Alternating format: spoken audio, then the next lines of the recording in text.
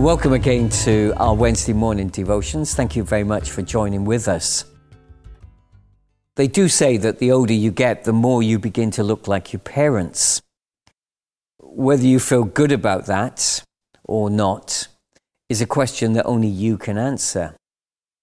But family likeness, of course, is not something we can easily avoid without paying lots of money for cosmetic surgery. A few years ago, my cousin walked into Queen's Road Baptist Church. He had all the family features, a bald patch, weasel features, and hobbit dimensions. There was no doubt that we were related. Let's listen this morning again to John chapter 1, where we will be focusing mainly on verses 10 to 13. The true light that gives light to everyone was coming into the world. He was in the world, and though the world was made through him, the world did not recognize him. He came to that which was his own, but his own did not receive him. Yet to all who did receive him, to those who believed in his name, he gave the right to become children of God. Children born not of natural descent, nor of human decision or a husband's will, but born of God. So how could they have missed Jesus? Jesus came bearing the family likeness. So how come they didn't recognize him? He came to his own, and even they didn't receive him. How could that be? Well, I think it was all too easy. I guess we do it all the time. We look at someone and we say, gosh, they've changed so much. I didn't recognize them at first. We fail to recognize sometimes people because we didn't expect to see them in a certain place. I didn't expect to see you here. Things remained unrecognized because, of course, we assume that they will look very differently than what they actually do. Masks, of course, over these last 18 months or so have added to the difficulties of recognizing people. People often accuse God of being indifferent to their needs. John sets out in this prologue, his introduction to his story of Jesus, the gospel, to remind us that actually the reverse is true. John wants to emphasize two things about God in Jesus. Firstly, that he's made all things. And secondly, that he comes to his creation. He enters into his created world. So clearly the effort is not lacking on God's side. The problem is not his. In a twist of irony, John wants to tell us that the one who made all things, the one who has come into his world, well, in verse 5 he says, it's not understood. In verse 10 he's not recognized. In verse 11 he's not received. So the problem, I think, is very much on our side and not God's side. And so John is telling us that the eternal power of God, his divine nature, is invested in creation. But people don't get it.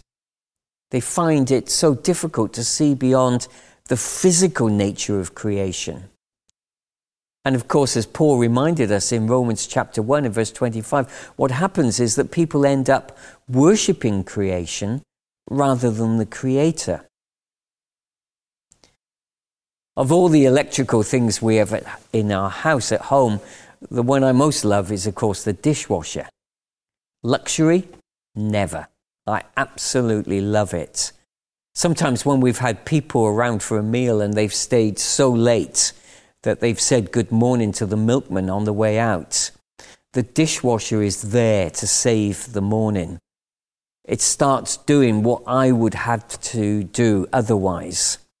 It would save me time. It saves me the effort. I've no idea who made the dishwasher.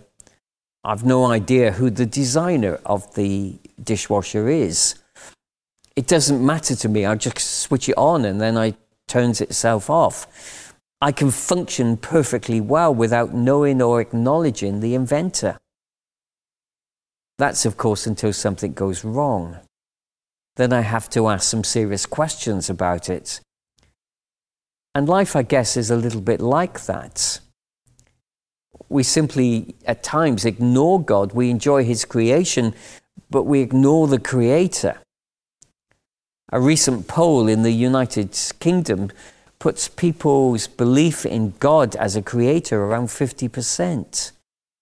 More than half of our population, every single day of their lives, and probably in reality it's much higher than that, see creation, but ignore the Creator. And of course that works for people as long as life is okay and things are going along well. But when things go wrong, then big questions have to be asked and faced. And of course, that's God's dilemma. He's granted us free will. And of course, people can exercise their independence from Him. And at one level, we are independent from Him in our thinking. We can think our own thoughts. We can make up our own minds. We can build our lives around our own choices. And of course, that's the price that God has paid for real love and a real relationship with us. We can choose to love Him. We can choose to acknowledge Him. But the price that God pays is that we can also choose not to. And so John reminds us in verse 10, He came to His own, but He remained unrecognized. God has opened Himself up to that possibility.